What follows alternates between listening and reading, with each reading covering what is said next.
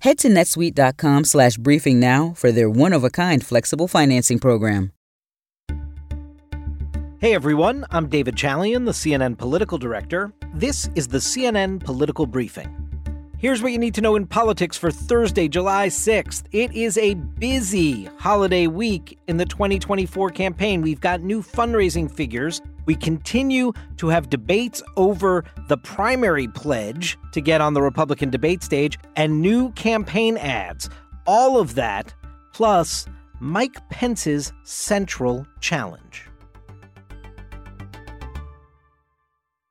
Former Vice President Mike Pence is in Iowa all this week. He's hitting 10 counties in this Iowa stretch that he's doing. There are 99 counties in the state, and he hopes to hit them all throughout this campaign. But there was a moment last night in Sioux City where I think this interaction he had with a voter crystallizes the Pence challenge in this race. How does a once loyal Trump lieutenant as vice president who defended everything Donald Trump did throughout their 4 years together, but had this dramatic break on January 6th with his former boss, how does he stand his ground on taking Trump on when it comes to January 6th, but not wanting to offend Trump voters and wanting to actually reach out and try to persuade them to come into his camp? It is a very tricky challenge for the former vice president. Listen to this exchange he had with this voter in Sioux City last night. If it wasn't for your vote, we would not have Joe Biden in the White House. Do you ever second guess yourself? That was a constitutional right that you had to send those votes back to the states. Let me speak to the issue, because I think it's an issue that continues to be misunderstood. But I know by God's grace I did exactly what the Constitution of the United States required of me that day. I kept my oath. States conduct our elections. You never want to let Washington, D.C. run elections. You certainly would never want one person in Washington, D.C. to decide who the President of the United States is. You were deciding. You were just sending it back to the states. Ma'am, here, let me explain it to you. I'm sorry, ma'am, but that's actually what the Constitution says. No vice president in American history ever asserted the authority that you have been convinced that I had. But I want to tell you, with all due respect, I said when I announced, President Trump was wrong about my authority that day, and he's still wrong. And it's not just a political challenge for Pence, of course. It is a very real challenge for our democracy, because there is a not insignificant chunk of the Republican primary electorate who is still totally believing the election lies that Donald Trump has been peddling for years. And if Mike Pence had done what Donald Trump wanted, he would have altered history.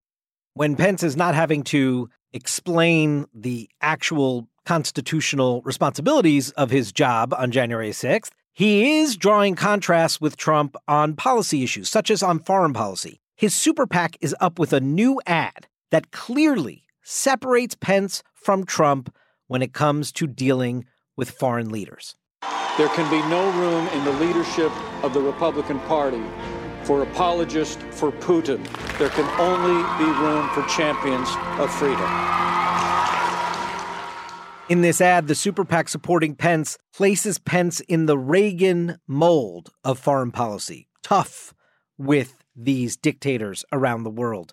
The question is this Ronald Reagan's Republican Party? Because all evidence would suggest that it's not.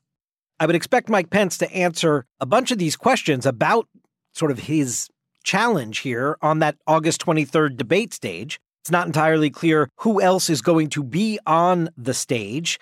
The RNC, as you know, has set a pretty high threshold, both in polling and in grassroots donations, for candidates to qualify for the debate stage. And if indeed they do qualify on those two fronts, the RNC is requiring candidates to sign a loyalty pledge that they will support the Republican nominee at the end of the day, no matter who it is. Well, Will Hurd, the former Republican congressman from Texas who is now running for president, was on CNN this morning making clear again he'll never support Donald Trump, even if he is the nominee of the party.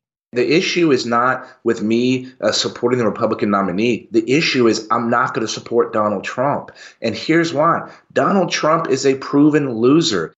Of course, it's not just anti-Trump Republicans in the field who are wrestling with this pledge. Donald Trump himself has been non-committal on signing a pledge. It would depend. I would give you the same answer I gave in 2016 during the debate. It would have to depend on who the nominee was. That was back in February on Hugh Hewitt's radio show. Chris Christie, the former New Jersey governor, seems to be making clear that he'll sign the pledge to get on the debate stage if that's required, but he has no intention of actually following through on that pledge if Donald Trump is the ultimate nominee. And when he was on State of the Union with CNN's Jake Tapper last month, he said Donald Trump set the precedent here back in 2016. As you'll remember, Reince Priebus had to go up to Trump Tower to get him to sign it, to ask him to do so. He did, and then we went to a subsequent debate, and we were all asked if we would reaffirm our support of whoever the nominee was going to be by raising our hand. There were 10 of us on the stage. 9 of us raised our hands. The one who didn't was Donald Trump. The former Arkansas governor, Asa Hutchinson, also a anti-Trump Republican candidate, trying to carve out an anti-Trump lane in this Republican primary. He was on the Hugh Hewitt radio show today, and he acknowledged he has not yet crossed that threshold of 40,000 donors from 20 states. We've got till like August 23rd to get there. So we have work to do. We're going to get there, but it's just a matter of dollars and cents and magnifying the message between now and August. And of course, the question hangs over all of this is the debate going to be worth it? Is it going to be worth it to make the debate stage if the frontrunner, Donald Trump, chooses not to participate, which, according to what he told Fox News last month, may be a possibility? I like to debate. I mean, I probably am here because of debates. I don't mind it at all. But when you're 40 points up and you're running against, and even one came out today that you saw 51 points up, why would I let these people take shots at me? And now we're learning it's not just the debate stage. The Republican Party of Florida is now requiring every candidate to file for the Republican presidential primary in the Sunshine State to sign a loyalty pledge that they will indeed support the ultimate nominee. So we'll see if this is a trend that grows. But it seems that it is not just going to be contained to efforts to get on the debate stage, but actually onto the ballots and the ability to collect delegates. You heard Donald Trump talk about how he's so far up in the polls, he may not want to let folks take shots at him on the debate stage. Well, he may also be far ahead in fundraising. We still are waiting to hear all of the fundraising numbers from the second quarter this year, but the Trump campaign put out its combined campaign and PAC total. They raised $35 million in the second quarter. That is nearly double the $18.8 million the combined entities collected in the first quarter, sort of answering the question, are these criminal indictments Donald Trump is facing a hindrance or a help to his campaign? At least financially, they seem to be a help. As for Donald Trump's closest competitor in the race, Ron DeSantis, his campaign announced late today that it raised $20 million in the second quarter, with an official from the super PAC supporting DeSantis saying it raised $130 million since launching in March. We'll have to see when the paperwork filed with the FEC is available in the middle of July, how much of that $20 million the DeSantis campaign claims it raised in the quarter is for the primary election versus the general election, and how much of it has already been spent, how much is left cash on hand. As for the Democratic side of the campaign trail today, President Biden headed down to very deep red South Carolina to make his latest pitch for his Bidenomics and try to sell a more positive economic vision than Americans seem to be buying at the moment. I'm not here to declare victory on the economy.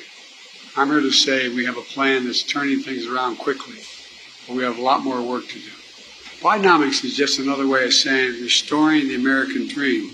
Now, obviously, Biden is not there in South Carolina because he thinks he's going to really contest it in November of 24. But he does owe some thanks to South Carolina for launching him to the Democratic nomination in 2020, which ultimately set him up to win the White House that year.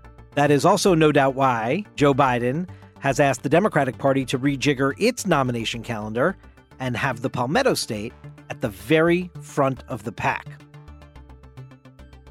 That's it for today's political briefing. Thanks so much for listening. And if you like the show, please consider rating and reviewing us on Apple Podcasts. We'll talk to you tomorrow.